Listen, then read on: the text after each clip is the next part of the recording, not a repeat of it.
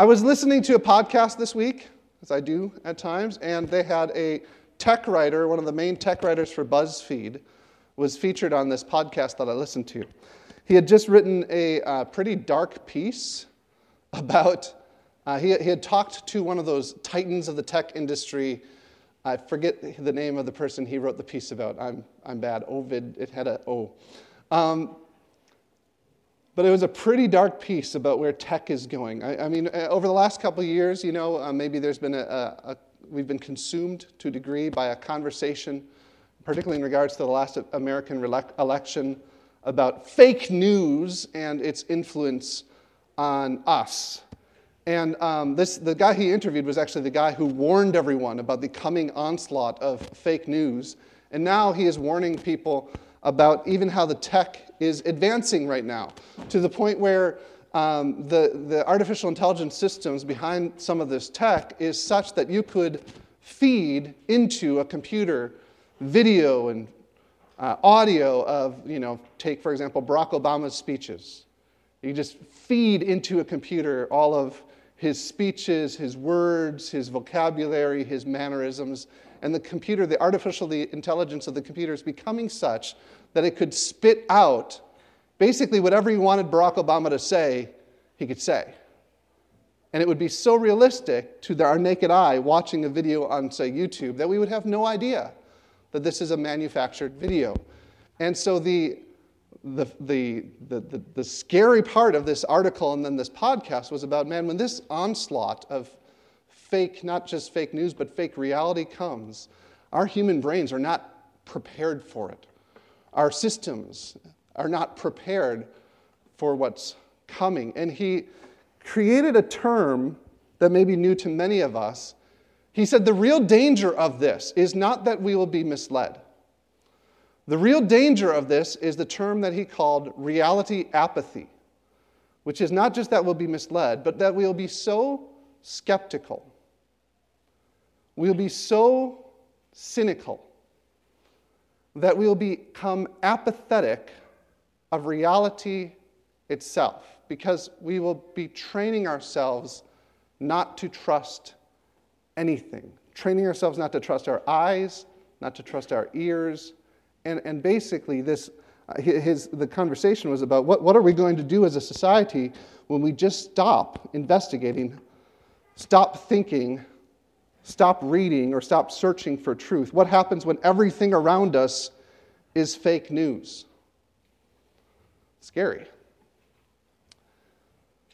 As Christians, we're not going to be immune to this. But I do believe that we do have a bit of an opportunity here. I mean, I was talking to a guy in the coffee shop as I was preparing my message today, and we were talking about this.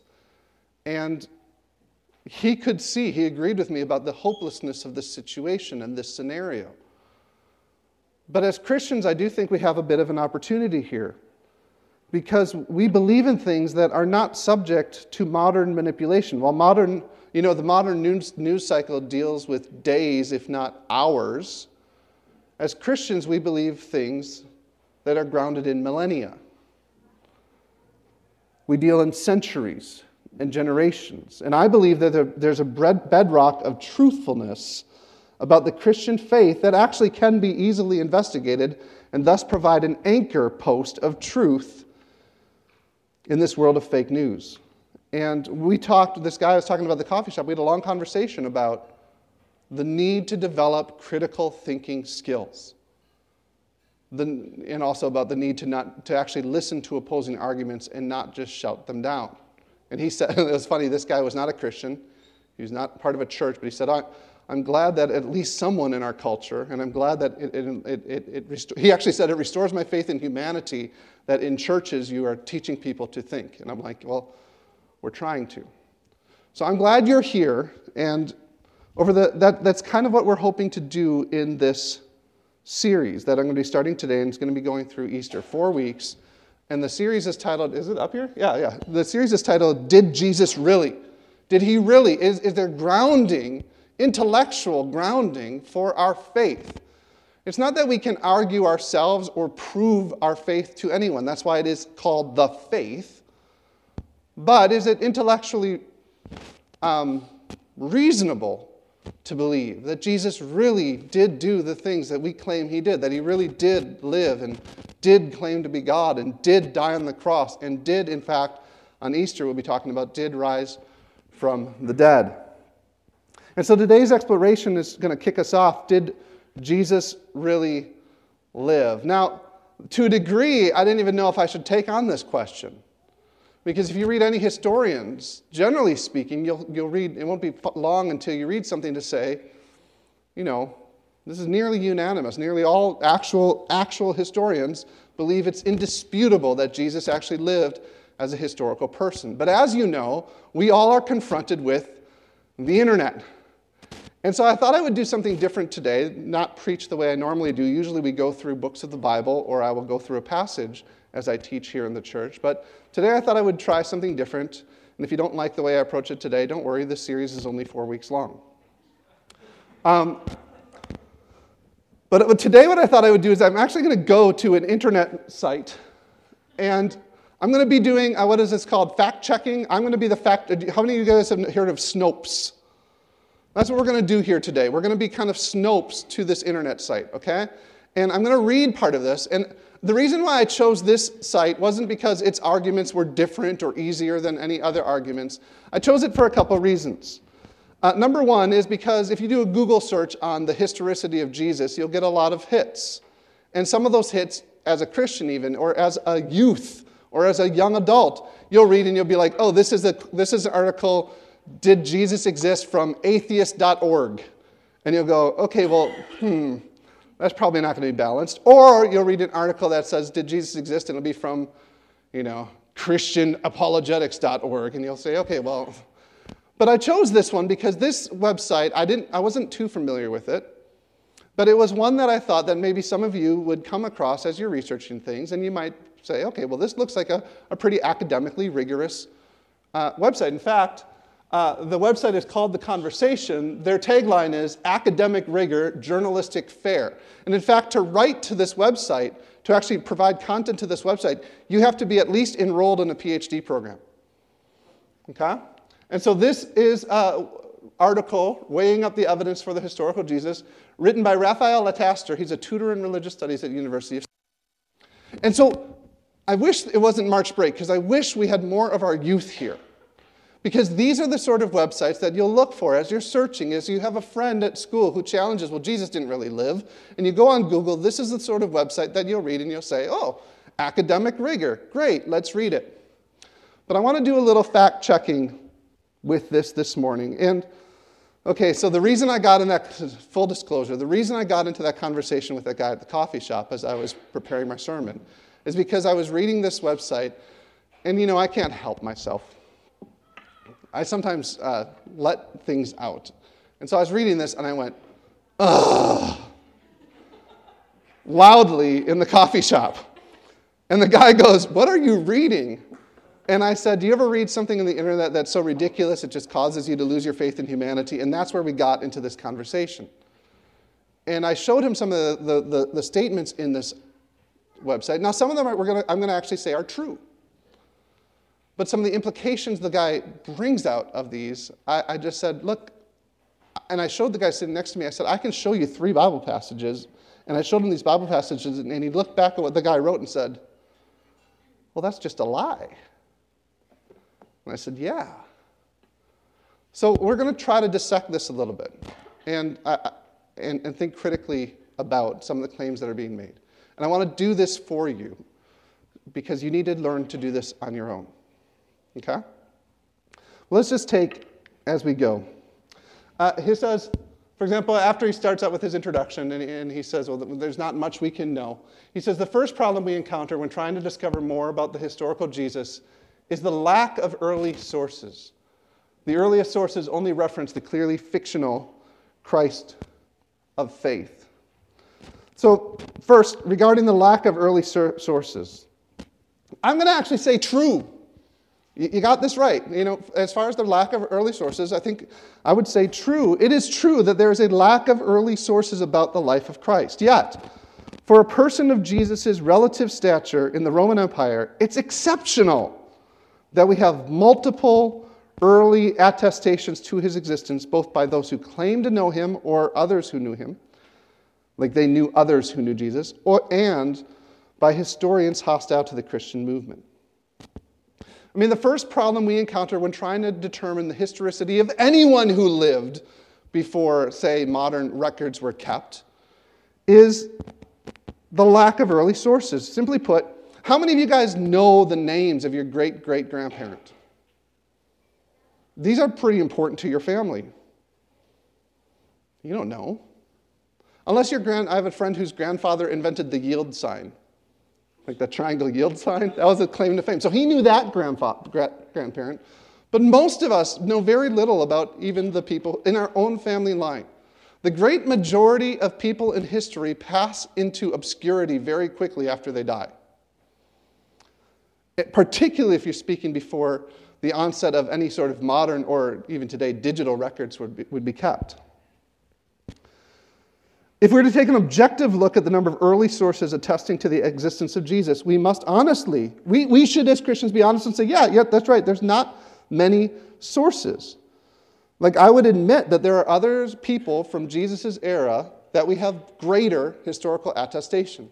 But generally, the people who we have greater attestation for are kings and Caesars and generals and politicians whose faces are on coins.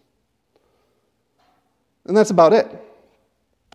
What's surprising about the life of Jesus is not the lack of early sources, but that there are any early sources at all. Jesus wasn't in his lifetime a famous person, and he wasn't living near the center of the world, which was Rome. Imagine, if you will, there's a teacher living up in Whitehorse, right? And he stages a political protest up in Whitehorse, and the local authorities deal with him. Okay, well, maybe that gets into the Ottawa Citizen the next day. But no one writing a history of Canada 80 years from now, that guy's name's not going to come up. To the Roman living in Rome, the center of the empire, the life of Jesus would have been insignificant, except for the impact he had on his followers. And so what's amazing is not that we don't have a lot of sources about him, it's amazing we have any at all. Jesus lived in 30 years, basically in 30 years, in complete anonymity as a carpenter's son in a small town in the middle of nowhere. His public ministry lasted for only, people think, 2 to 3 years, and he was put to death as a disturber of the peace by local authorities. With that biography in mind, it's astounding that he stands behind only a few Caesars and political leaders in regards to the number of sources attesting to his life. For me to say, yes, there are other people that there's greater attestation for, and they are kings, actually is quite an amazing statement to say about the historical attestation we have about this carpenter's son from Nazareth. Let's look at the other claim. The earliest sources only reference the the clearly fictional Christ of faith. The claim is that if you read the early Christian writings, they knew nothing of the Jesus of history. They knew nothing and they were not concerned with the historical Jesus. And that is the claim to which I scoffed. Specifically, he writes later in the article, Paul's epistles in the Gospels give us no reason to dogmatically declare that Jesus must have existed. Thank you for that. I heard it. Avoiding Jesus' earthly events and teaching, even when the latter could have bolstered his own claims, Paul only describes his heavenly Jesus. Even when discussing what appears to be the resurrection and the Last Supper, his only stated direct revelations from the Lord and his indirect revelations from the Old Testament. In fact, Paul actually rules out human sources. So it's claimed, and this is a new claim, it's developed by a man named Richard Carrier, he's an American academic. He's a young guy, about 47, which is young for an academic. He's about the only serious intellectual academic scholar in the world who tries to make a case for the non-historicity of Jesus. But he has his followers, of whom the writer of this article is one.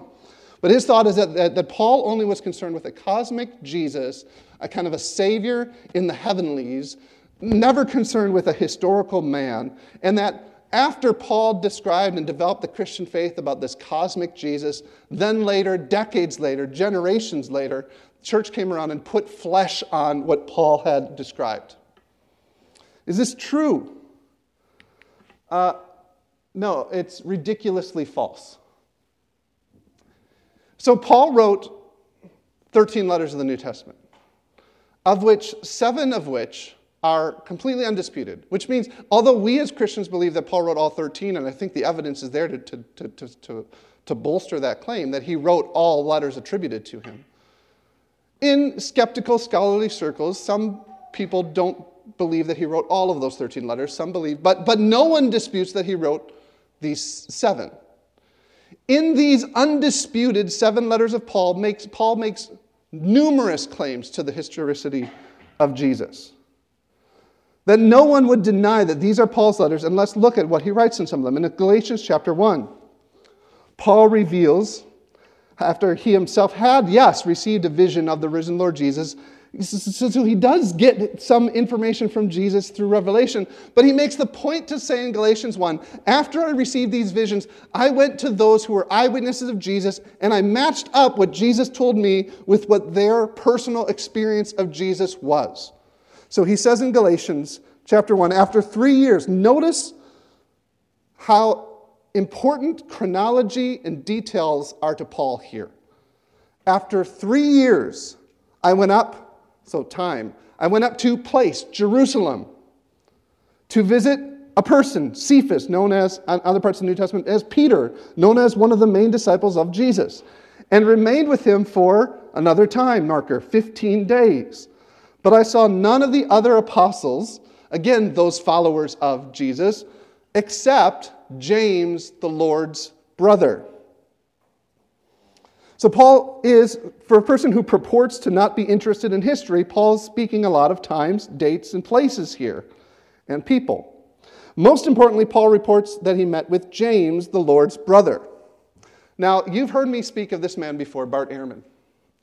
He is a skeptic. He does not believe in Jesus. He's an atheist, possibly an agnostic at best. He used to be a professing Christian, and he turned away from the faith, and now he's agnostic. He writes a lot of books about about history and early church history. And he has written a whole book defending the historicity of Jesus. And in his article that he wrote for the Huffington Post, of all places, he writes one of the best lines I've ever heard in this debate. I love this line. He says, Paul acquired his information within a couple years of Jesus' life and who actually knew firsthand Jesus' close disciple Peter and his own brother James. And I love this line. If Jesus did not exist, you would think his brother would know it. Right? Generally speaking, James would have been the one who has been like, yeah, well, you keep on calling me the brother of Jesus. Don't you understand that Jesus is just this cosmic character? You know if you've got a brother.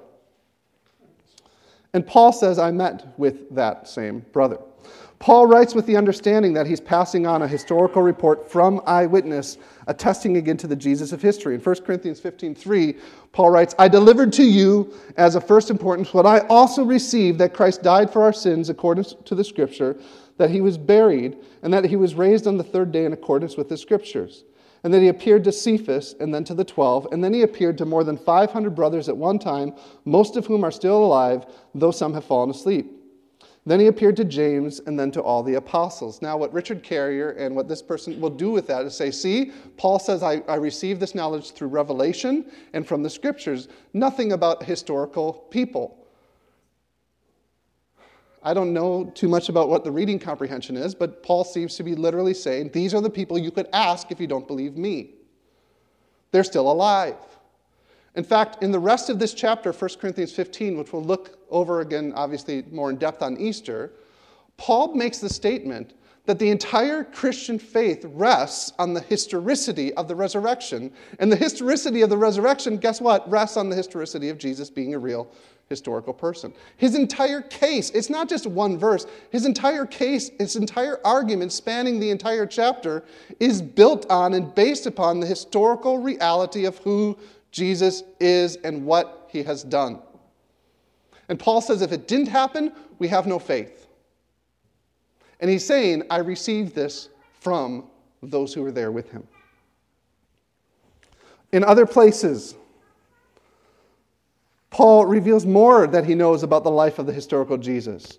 He knows which teachings specifically originate from him. There's a passage in 1 Corinthians 7 where he's talking about marriage, and Paul makes a distinction about the teaching he's giving as an apostle and the teaching that the Lord actually had given. And if you read, it's these teachings that the Lord specifically speaks about in the gospel. And so Paul's making a distinction here between, here's what I'll give you as a wise apostle of Christ, but I'm making a distinction of these are the words that Christ taught while he was with us.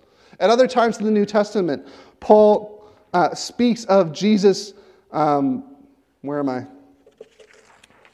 being born of a woman, born under law. In Romans 1:3, Paul speaks that he's descended from David, and then actually makes the statement, descended from David according to, where'd it go? There it is. Descended from David according to the flesh. Paul makes that clear. I'm talking about a real man who is a real descendant of David according to human flesh and bones. And so to make the claim that Paul knew nothing and cared nothing for the historicity of Jesus is just simply, it's a lie. And the reason I bring this up is I want to show you that even on an academic-looking website, these are the verses I showed that man in the coffee shop, and he can read them in black and white and say, well, that's just simply not true. Be careful what you read on the internet. A spoiler alert to those who are under 30. Not everything you read on the internet is real. You know that. I know that. I'm just kidding. Let's talk about the Gospels, because that's where the author of our piece goes next. He says about the Gospels, these early sources compiled decades after the alleged events all stem from Christian authors eager to promote Christianity, which gives us reason to question them. The authors of the Gospels fail to name themselves, fail to describe their qualifications, or show any criticism with their foundational sources, which they also fail to identify. So again, there's some truth to this. Yes, it's true that gospel writers write decades later and were eager to promote Christianity. Let's talk about that. Eager to promote Christianity. This could be said about anyone who's writing history. There's no history written without bias. You could make the case that Tacitus, for example, is a Roman historian. Tacitus was a stakeholder in the imperial Roman cult. He's writing his history trying to demonstrate who the Caesars were and why they should be revered. Nobody throws out their histories because they were stakeholders in the system. If we did that, we would have to throw out all historical writings. Today, we might have some historians that do this because they get a nice grant at a university. But back then, the people who were commissioned to write historians usually were stakeholders in the systems they're writing about.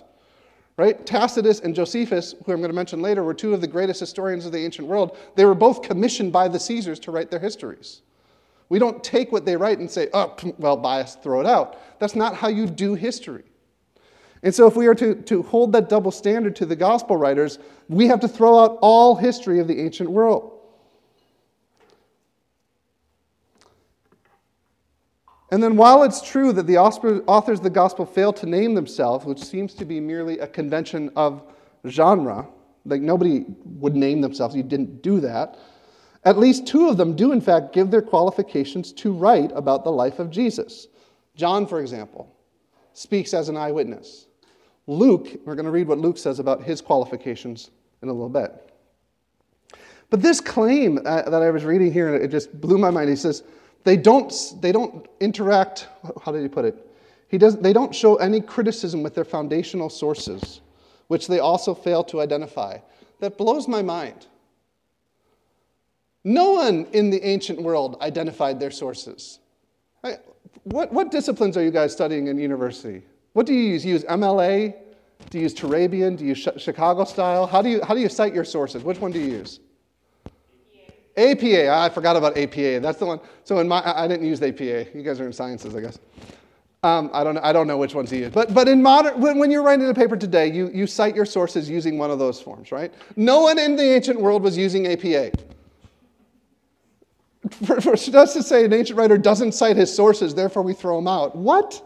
There's an entire discipline of New Testament studies and Old Testament studies called form criticism, where you try to see what sources were being used by the authors of Scripture. And you can build that study around it because the authors of Scriptures did interact critically with the sources they use. But I can demonstrate this even more clearly if you just read the first four verses of the Gospel of Luke, for example, where Luke says, "Inasmuch as many have undertaken to compile a narrative of the things that have been accomplished among us, just as those who from the beginning were eyewitnesses and ministers of the word and have delivered them to us, it seemed good to me also, having followed all things closely for some time past, to write an orderly account for you, most excellent Theophilus, that you may have certainty concerning the things that you have been taught." Here, Luke clearly demonstrates knowledge of other writings about Jesus. He reveals a critical interaction with his sources. He explains his methodology in corroborating with eyewitnesses. Luke also writes a book of Acts and reveals a personal familiarity with Paul, Peter, and the brothers of Jesus. And Luke is regarded as one of the finest historians of the ancient world. He's giving his source material. He's giving his credentials. And he's showing that he is an historian of first rank. So let's have none of this nonsense about the authors of Scripture having little knowledge or concern for the Jesus of history. Anyone making that claim only reveals their own bias in dealing with the texts. Now, when you're talking to your friend, they might be like, "Yeah, but you're still using the Bible." I understand that's how these conversations go. And so, where am I? Sorry. Oh, here it was. So no matter how much you point out the Bible contains sufficient historical attestation of the life of Jesus, some will still write it off. And so that's where the article goes, and let's look at where it goes here. He writes, let's talk about outside of the Bible. He writes, "Little can be gleaned from the few non-biblical and non-Christian sources, with only Roman scholar Josephus and historian Tacitus having any reasonable claim to be writing about Jesus within 100 years of his life." This is staggeringly false, or at least misleading. We are told that only Joseph and Tacitus mention Jesus. Sure.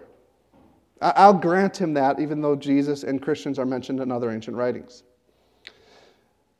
But to say that we only have Tacitus and Josephus, and therefore little can be gleaned, is ridiculous.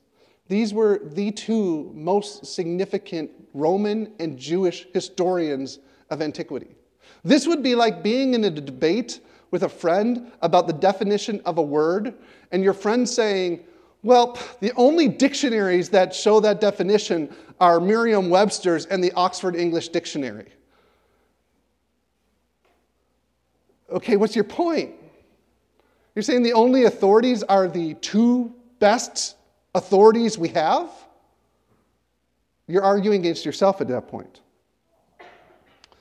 For my money, Tacitus' attestation is most convincing, not only because he is universally recognized as a skill as a historian, but he had a job. He had a day job. As he was writing history, he had a day job. Do you know what his day job was? His day job was he was a priest in a sect of the Roman religion that investigated false religious origins. This was Tacitus's job. His hobby was writing history, and he's considered one of the best historians of the ancient world, but his job was to investigate the origins of religion. And he had the weight of the Roman imperial cult behind him, meaning he had access to sources that are lost to history now. And Tacitus writes about Jesus. In fact, he's writing about events in the 60s, about Nero, who is blaming the Christians for a fire that happened in Rome. It says, "Therefore, to put down the rumor, Nero substituted as culprits and punished in the most unusual ways those hated for their shameful acts, whom the crowd called Christians. The founder of this name, Christ, or Christus, he uses the word Christos in Greek. In Latin translations, it talks of Christus. The founder of this name, Christ, had been executed in the reign of Tiberius by the procurator Pontius Pilate. Suppressed for a time, the deadly superstition erupted again, not only in Judea, the origin of this evil, but also in the city Rome, where all things horrible and shameful from everywhere come together and become popular." That's great testimony of Rome there. But Tacitus is not friendly toward Christians by any means.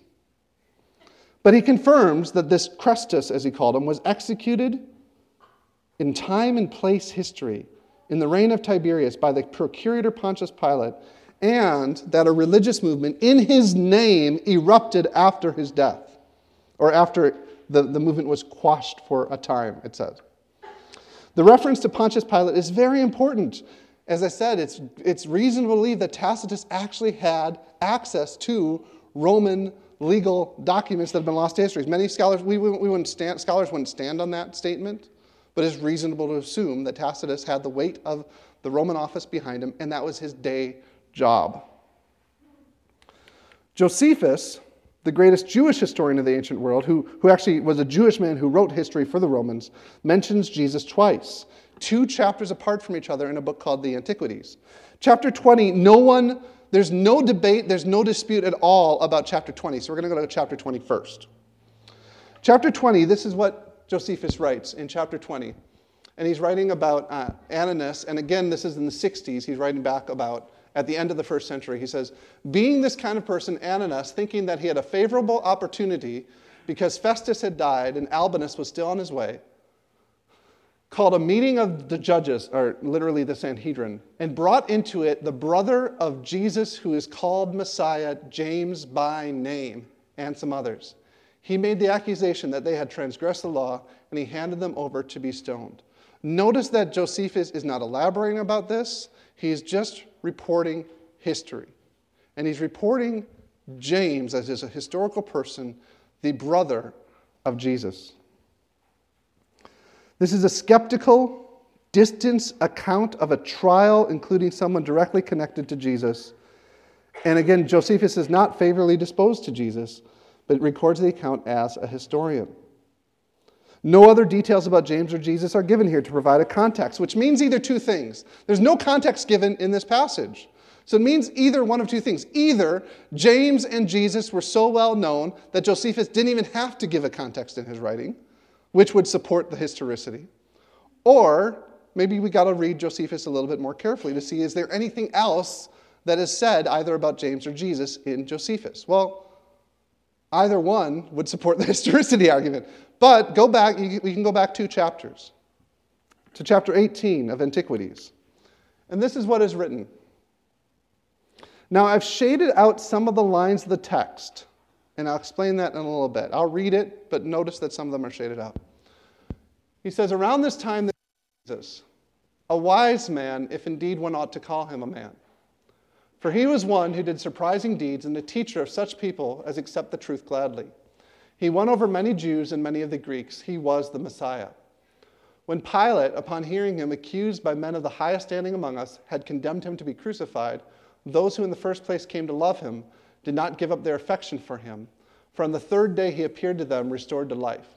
The prophets of God had prophesied this and countless other marvelous things about him. And the tribe of Christians so called after him have still to this day not died out. Now I shaded out some of the lines of the text. I didn't shade those out because they're textually disputed. Every Greek manuscript of Josephus that we have found has this text in its entirety. But the reason that some scholars would say we should shade out part of that is because Josephus, in his life and in his writings, never reveals himself to be a Christian. He reveals himself to be Jewish through and through. And the thought is, even though we don't have any manuscript evidence that would shade out any of these words, the thought is these words are so amazingly and impressively and exhaustively, lifting up Jesus as being more than a man, that there's no way Josephus could have written them. And so many historians today say, we don't know how this got in there, and we don't have any evidence that there's any other documents that don't have it in there, but okay, let's just remove some of those words in a sense arbitrarily, because we don't like the implication. But even if we grant them that, look at what is left. Even if we grant them the left, this is what we are left with. With what is left there, we are left with the 2 most substantial, most significant historians of the ancient world making and attesting these 7 things about Jesus. Together, taken together with Tacitus, this is what we have from outside of the Bible, from the 2 most important historians of the ancient world. Jesus existed as a historical figure. His personal name was Jesus, but that he was called Christos in Greek. He had a brother named James, who was executed in the 60s. He won over both Jews and Greeks to his cause. I think we got there. The Jewish leaders of his day expressed unfavorable opinions about him. Pilate rendered the decision that he should be executed, and that his execution was specifically by crucifixion, and that he inspired a movement of people bearing his name that spread across the empire, becoming burdensome, so burdensome to Nero that he blames them for the fires in Rome. These are the 2 greatest historians of the ancient world, outside of the Bible, giving attestation. All of the above is consistent with the facts of Jesus' life recorded in the writings of Paul, the Gospels, and the other New Testament documents, all of which claim to be saying, we saw him, we heard him, we are here testifying to what this man Jesus has done. Now let's put this all together. So what? Oh, I forgot to put that in. You can read that as I go. So what? Number 1, the historical evidence of Jesus Christ is unprecedented in the ancient world. For a man who was a wandering rabbi in Whitehorse, in Nazareth, Galilee, for a man who's a wandering rabbi to have this sort of main historians of the day testify and giving attestation of his life, his ministry, and his death, and his following is unprecedented. But that's not the emphasis of the New Testament. The emphasis of the New Testament is not in arguing for his existence. In fact, it's assumed in the New Testament. It lays behind all these passages. They only speak to it when there's a question of did the resurrection actually happen? And Paul's like, yes, it did in history, or none of this matters. It's assumed, but most of the New Testament is not taken up in arguing for his existence like I've done today. That's why I don't preach a message like this every week. Most of the New Testament is concerned with explaining the significance of his life, of his death, and of his resurrection. And that's where I would take you to. This is John writing a letter that we call 1 John. This is John who in his Gospels claims to be an eyewitness to all these things. You can see it right here. That which was from the beginning, which we have heard, which we have seen with our eyes, which we have looked upon and touched with our hands, concerning the word of life. John starts out his gospel by speaking of Jesus being the Word of God, the Son, eternal Word of God, having come and lived among us. And so he says, we saw him, we heard him, we touched him, we looked upon him. And this life was made manifest, and we have seen it, and we testify to it, and we proclaim to you the eternal life which was with the Father and was made manifest to us. That which we have seen and heard, we proclaim also to you, so that you too may have fellowship with us. And indeed, our fellowship is with the Father and with his Son, Jesus Christ. That is the concern of Scripture. I want to do this series because I want to equip you at least with some historical arguments. Did Jesus really live? Did he really claim to be God? Did he really die? Did he really rise again from the dead? If you're here as a Christian and you sometimes doubt those questions of your faith, or you've been in university and you've been challenged by that, or you don't know how to articulate these things, I want to model for you and help you in learning how to do that. That's why I'm doing this series. But if you're here today and you're not yet a Christian, I want you to understand that what is actually at issue is not simply that Jesus, a man, lived as a historical person. The issue is this, that in him is life. That he is as John says, as the disciples who were Jewish people, who were not into making this claim that anyone other than Yahweh, God, is God, because that would be blasphemy. These Jewish followers of Jesus saw his life, saw that it was so significant, and says, in Jesus, God has come among us. That there's a significance to this life. That in him, in Jesus, was life eternal. And that life became our light, is what John says in John chapter 1. And so they're saying, I'm writing to this, attesting to the historicity of Jesus Christ, not so you can say, well, that's neat. And not so that you can win an argument, but that you may have fellowship with us. And our fellowship is not just, hey, we can gather around this, but our fellowship is with God and with His Son, Jesus Christ. If you're here today and you've been struggling with the historicity of Christ, if you're here today and you're struggling with, can I really believe this stuff in the Bible? Did it really happen? I hope to help you in that, in that search over the next 4 weeks. But let me tell you, this is about life and it's about death. It's about the reason that God sent His Son into the world is that we had all rebelled against Him. And in our rebellion, we actually had opposed His justice such that we were under His wrath. But God sent His Son into the world not to condemn it, but to rescue it, to redeem it, to demonstrate both His justice on the cross and His love and His grace of forgiveness. So if you're here today, that's my hope.